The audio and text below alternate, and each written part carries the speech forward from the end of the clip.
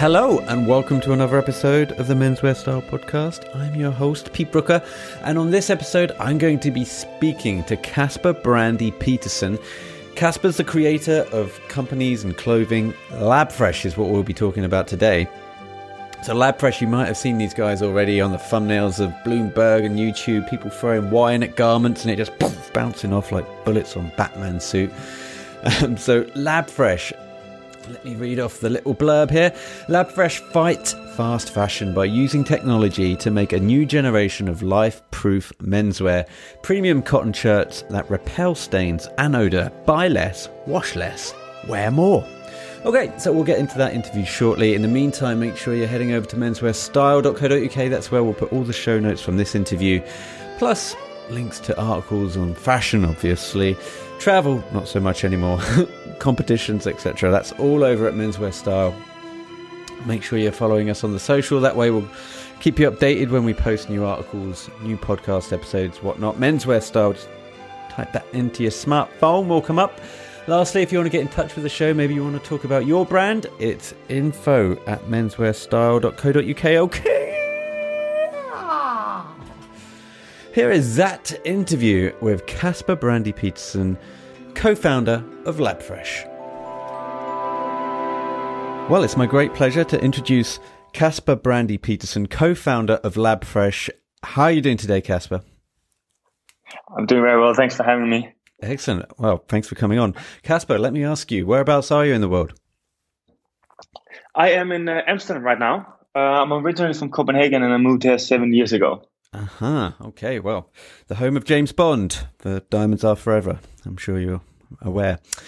On a more timely note, Kasper, for the uninitiated, can you give us a thumbnail sketch of who you are and how you got to start LABFRESH, please?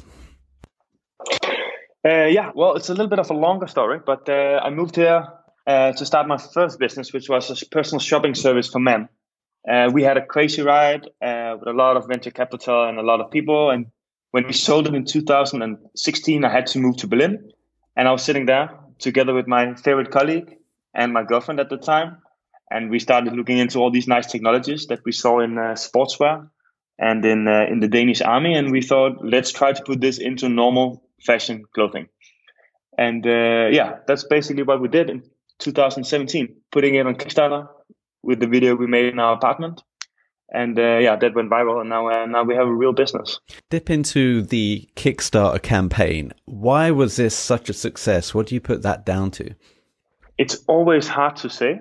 I think there was this authenticity to the campaign because originally we were just bored in Germany. Some guys took over the company and I didn't have to work that much. And then it was just a passion project. And we just wanted to drive around in a van and and live in nature parks and run a business from our laptops. Right. So we weren't really trying to sell that hard. But then it went viral. Lab Bible and Vice magazine and a lot of media picked it up. And then, people were buying into it because of that. On Kickstarter, people just want to help passionate entrepreneurs. Yeah, no, it's a great place to go, but it seems like such rarefied air that you hear great success stories coming from Kickstarter. So I'm always curious to know what that magic ingredient is when people do succeed. So what were your goals, like your financial goals for it to start with? We set a minimum goal of just 20,000 euros.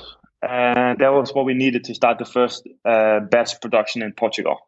Then it's also important to say that I, of course, had a business before within e-commerce that became quite big. So I know how to scale and online marketing and so on. And that was not probably a part of why it would blow up. And what business was that? That was the personal shopping business. It was called The Cloakroom.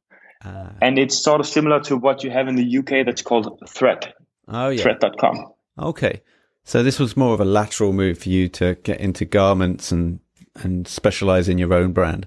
Yeah, it actually came from this annoyance of how a lot of brands were being run. Whenever I was excited, I was doing the buying and we were buying from Paul Smith and Hugo Boss and Tommy Hilfiger and so on with the Cloakroom. And when I was speaking to these guys and I was excited about new technology, they really didn't care about it. They just wanted to keep making nice designs and seasonal collections. And that deeply annoyed me because, yeah, I have this ingrained belief inside of me that you can use technology to make almost anything in the world better. So if you can create clothing that you wash less and that will last for many years, then you buy less clothing also. That's good for your wallet, but it's also good for the whole planet. And the only one it's not good for is the fashion industry. And I don't care about the fashion industry. Because it doesn't fit their narrative of wanting to sell more clothes, right? I mean, as soon as you move away from that element of, oh, this can actually help you in the long run by buying less clothes and just making the ones more sustainable, the ones that you have, then that kind of defeats the purpose for them. Yeah, that was what astounded me in the beginning when we tried to sell these type of technologies to existing brands, that they were not interested because it would mean that a loyal buyer of Hugo Boss shirts would buy 5 shirts a year instead of 10 or 15. And that's, of course, bad business. Yeah. And what is the technology exactly? So I'm just going to paint the picture a little bit, if you don't mind, Kasper, for what people might have already seen. I'm sure they've already seen online. On your website and through YouTube, Bloomberg articles, you'll see men dressed in either very dark navy blue polos or white shirts, and they're having pints of milk and red wine thrown all over their garments. And it's almost like some kind of Kevlar. It's just bouncing off them. So explain to me some of the technology that we're using in these garments and why we haven't seen this technology incorporated before. Yeah, so first to say is that we don't hold patents. So we only use existing technologies. We bundle different textile treatments together, and then we have the exclusive rights to that treatment mix. And we do that in Switzerland, where they are really great at this stuff. It's obviously not a cheap place to make fabric, but it's a cheap place to develop new versions all the time. Whereas if we do it in China or something, then you make one fabric and you stick with that for a long time. And there's nothing special about the fabric in itself. It's just cotton, sometimes with a bit of stretch, but just cotton. It's mainly about treating the fibers so that they close off for other fluids without compromising on the breathability. Okay, that's interesting. And so how long has this been around for, and how come it's not been installed in garments before this? So I would say that any brand with a decent amount of resources and commitment would be able to get this kind of technology up and running within 1 year. Wow. The issue is that it makes it a lot more expensive to produce, and it's a lot more complicated in the supply chain because you have to go back and select your own grace fabric and cotton fibers and so on. And most fashion brands, they will just buy fabric through their supplier. They will never go to a mill or go to a cotton farm. So and then it just takes a long time to produce. And at the same time, when you then pay more to make a shirt, and people will buy less per year because they will look good for longer, then it just doesn't make sense for an established brand to push it. I just don't think they're seeing the big picture here, Kasper. I mean, I'd love to go to some of these parties where we're all sitting around a dinner table just throwing stuff at each other like some kind of Greek wedding.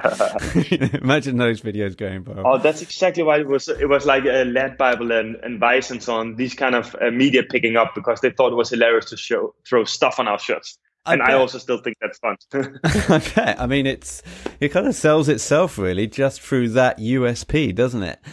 I mean, I wouldn't even call it a concern, but if I was in your shoes starting up a company with this kind of ethos, how would I be able to introduce a new brand to the market with a price point that would justify a new brand, if that makes sense? Obviously, people are willing to pay money for recognized brands. Some people are, but new brands, typically when they have a slightly more increased price point, there's always that reticent because they don't have the established loyalty brand. Does that make sense? Yeah, exactly. You always have to provide an extra value so that you justify this switch. And especially for men, they are incredibly loyal to brands they have. Men would stick with their Nokia phone for a very long time and so on, and they will buy their Levi's 501 every year, 10 years in a row. So, yeah, in our case, we offer them the opportunity to wear the same shirt for 5 days in a row. And once you get into that conformity, what can you say, that it just makes life a lot easier that you don't have to worry about what you're gonna wear every morning. Yeah. Kasper, I want to know about your time on Dragon's Den. I am hooked on that TV show. Can you tell me about how it all worked? They approached you, you approached them. What was the process? Yeah, well, my girlfriend / co-founder and I have been watching every season of Shark Tank in the US, and we love it. So we actually first did the Danish version of Dragon's Den in 2018, and then last week we did it in the Netherlands. And both times it has just been incredible, because people, instead of seeing a brand or Facebook ad, they see Kasper and Lotte, two actual authentic people who are putting all their time and personal savings into a project. So it has been blowing up with now more than 65,000 people going to the website, and thousands of orders, and it's just insane. We just sit on the live chat every evening until bedtime and talk to customers. That's so cool. So the British version, did they come to you? Did you go on the British one, or was it the Shark Tank, the US one, that you went on? No, we went in the Danish version of Dragon's Den and in the Dutch one. 2 years between. I see. And what did they offer you at the end, or did they offer you anything?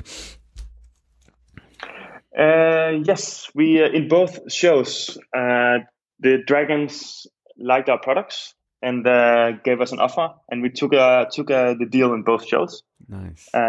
In the Dutch one that we did last week, it was from 2 dragons. One of them is actually my age, 34 years old, and she's called Nikki Pleasant, and she has a brand called Nikki, which is very, very big and successful. So, it's quite a privilege to be able to pitch in front of someone like that. And how were your nerves? Because I always try and put myself in the boots of the people doing the pitches.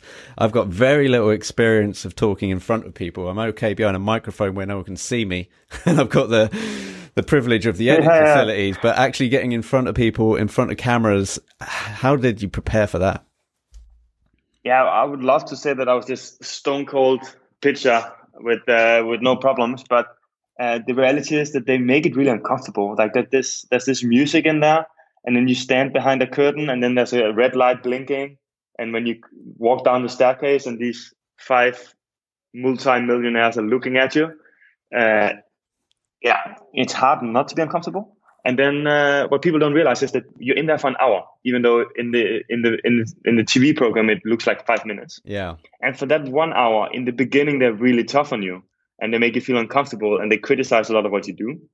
And then they nice and slowly shift into praising you a lot and being crazy nice. At least that's how it was for us. So then you go from feeling really uncomfortable because you think they don't like you, to being very humbled because they say such nice things. Right. They take you through the emotional roller coaster by the sound of it. Yeah, exactly. Like a real TV program. Yeah.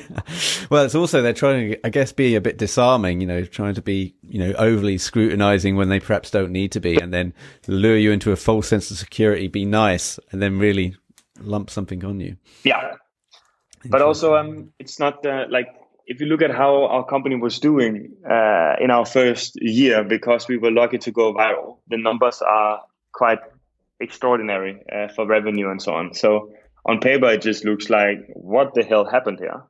Which gives us a lot of confidence when we talk to investors. Can anyone else invest now, Kasper? The reason why I asked that is because I interviewed a gentleman for his company called Just Wears. It's a underwear brand. He did something similar. He went through the Kickstarter campaign, almost followed your trajectory, went on Dragon's Den. And through his website, you can actually now become a part of his journey and invest and be part of the brand. Is there anything that you have that's open to the public like that? We have been considering it, because we actually did take a couple of angels in who were just customers. But we took €1 million in now in investments. And, it is Corona times and so on, but we also have some public funding to do our research from MIT and BSO here in the Netherlands. So yeah, I don't think necessarily more money would make us happier right now. Okay. And you touched upon COVID-19. How has that affected supply chains? How has that affected demand? What kind of ramifications are we seeing here? Yeah, well, we call it the biggest roller coaster ride of our career so far, because it's just so extreme. First, there was just a drop, and for 2 weeks there was barely an order in the store, and that never happens across all the countries, right? We no country is more than 25% of our revenue, so it's just spread all over, and then everything just stops, and then we have no idea tomorrow are we going to do 10,000 euros or €1, and then after a little while the rebound starts, and now because of Dragon's Den, it's a big rebound, and then then it looks better than ever. So it seems like people were a little bit nervous, but now because they prefer to buy online, it's good for us because we only sell online. Interesting. And then I can see that people do expect deals. So we normally never do discounts, and now we did a few discounts for 2 weekends, right, and that's probably necessary now to survive as a brand. Yeah, and also to offer people something, I guess, in times like these, something to give back, I guess, to the fashion community is always nice. Yeah, and then as an entrepreneur, I have always been an aggressive young man, not that young anymore, but I always wanted to grow really hard. That's why I've been raising a lot of venture capital for my businesses. And this year, I have to accept that we probably only grow very little. Maybe we grow 5%. And as a startup founder, that feels horrible. But then I have to shift my mindset and say, hey, we're going to make a profit this year. I have been unprofitable for 7 years in a row. So now I'm excited about making the first profit of my career. Nice. How old are you, Kasper? Yeah, I'm 34. Okay, so that's no age at all. I mean, you've still got another 3 or 4 marriages in you. It's by no means over. I can't do that anymore. I'm marrying my co-founder. It's intense. I can't really go anywhere. So, what's next for the brand? I mean, what are we going to be doing now with the new investments? What can you see happening? So, I very much believe that the only way to come out stronger from a crisis is to act on the opportunities in front of you. And this crisis is also full of a lot of opportunities. And some people will get a little bit annoyed when I say that. And I also get it. And, my mom lost her job and a lot of my friends. And we also had to fire 2 people that were really good performers. So, yeah, but I have to look at the opportunities. So to me, that is retail stores. There's a lot of empty stores around Amsterdam and Copenhagen now. I think we can get some really nice short-term contracts. So yeah, we want to open stores in some prime locations, starting in Amsterdam and hopefully also Copenhagen. That is fascinating. Yeah. Do you know what? I've been weirdly and I suppose a bit macabrely trying to get into that mindset as well. I heard a phrase, I think it's a political phrase, that never let a good crisis go to waste. So when there is something that's happening, I mean, as horrible as this, there's always some angle in where you can perhaps boost the business and again benefit your investors and everyone else's life around you, right? So, and no one likes seeing empty stores. Who likes seeing empty bricks and mortar? Not me. Exactly. And you can get really nice short-term contracts now, I feel. Normally you have to sign for 5 or 10 years for an attractive location, and now maybe we can get a 2 or 3 year contract. Yeah. And I bet, speaking from experience in these sort of things, you can probably get good negotiations on rates, overheads, so everything else thrown in. So, good luck with that. And then another thing is that this is a good time to reflect on what kind of company that we want to have, right? And I feel like we were pretty innovative with company culture. We took the whole team of 13 people to Bali last summer. Then we work in an office in the rice field for a month. And we surf in the morning and we get a lot of work done, but we also bond and have fun. And we have a very creative office on our favorite canal and so on, combined with the showroom. But the fact is, we still sit in the same office around the same table 5 days a week from 9 to 6. And I don't really need that. So now we will cancel the lease and then we will sit in various stores. We will work from home. We will sit in Soho House 1 or 2 days a week. And then, we try to have a much more outside of the box office culture than we have had in the past. I think there's going to be a lot of businesses shifting their template around now as well, seeing how well it works with people working away from the office. So I always say, just look, the underline is, as long as everybody's working and they hit deadlines, they can take a couple of hours off if they need to and walk the dog, what have you. But, you know. And I don't care how many hours you work, as long as you get a lot of shit done. Yeah. And then 1 week you might work less and the sun is shining and you relax. And other weeks I will need you in the weekend and late in the evening. And then you do that too. And I think the people that do take advantage will soon get found out. Because, you know, when deadlines aren't hit for the first couple of excuses, then you go, oh, this was the guy that didn't get up until 10 a.m. Gotcha. Yes, we offer people 6 months contracts. So the first 3 contracts you get from us, it's for 6 months. And if it doesn't feel 100% right, then it's better to stop. And after 3 contracts, you can get an indefinite contract. Right. Okay. Oh, that's good incentivization. I love the Bali thing. I mean, I'm actually supposed to be out there right now. I had to cancel my trip. We were gonna go hang out with some Komodo dragons. It was going to be a whole 2 to 3 week backpacking tour, and I don't know when that's ever going to happen again. But the scene there is really wild. In Ubud and Canggu, there are so many co-working spaces and thousands of digital nomads, and everyone are sitting and working on their own online businesses. And I find it really inspiring. Yeah, and the food's great as well. I've seen. Yes, and this year we want to go to South America for a month. We want to do it every year for 1 month. We do a remote trip. Oh wow! Because why not? Casper, where do I sign up? LABFRESH.eu. I can throw some wine on some clothes, no problemo. Yeah. It's not so hard. And shoot it with your phone, and you got an Instagram app. Oh, brilliant! Listen, Kasper, I've really enjoyed speaking to you. The website LABFRESH.eu is the place that people should be heading and really just fall down a couple of rabbit holes. There's some great content on there. You can learn all about the technologies, the sustainability, as well as the clothes and the garments looking pretty cool and fresh as well. And it has this a wardrobe for life, as in the garments aren't ostentatious with big, huge graphic logos on the front. So these are garments that kind of serve over time. You know, they can uniformly sit in pretty much any occasion. It's like a minimalistic Scandinavian design. That's the only thing we touch. We are very much inspired by Tiger of Sweden and Philippa K and Samse and these kind of Scandinavian brands. Yeah, the minimalism, that was the word I was groping for. Thank you. Yes. I'll edit that word in later as my own. Brilliant. Okay, Kasper, I'll let you go. But thanks again for taking time out of your day. Yeah, thank you, Peter. Brilliant. Kasper, Brandi, Petersen there. Thank you, Kasper. LABFRESH.eu is the place to go and check out those amazing futuristic garments. That's it from me. Thank you all for listening. Make sure that you're liking, subscribing, you're smashing the like button, as those kids say. It does help us, in all seriousness. Leave a review. Tell a friend and all that gubbins. In the meantime, info@menswearstyle.co.uk is the place if you want to send us a message, if you want to get in touch, maybe be on the show. So until next time, remember it's only fashion, people, and you're never fully dressed without a smile.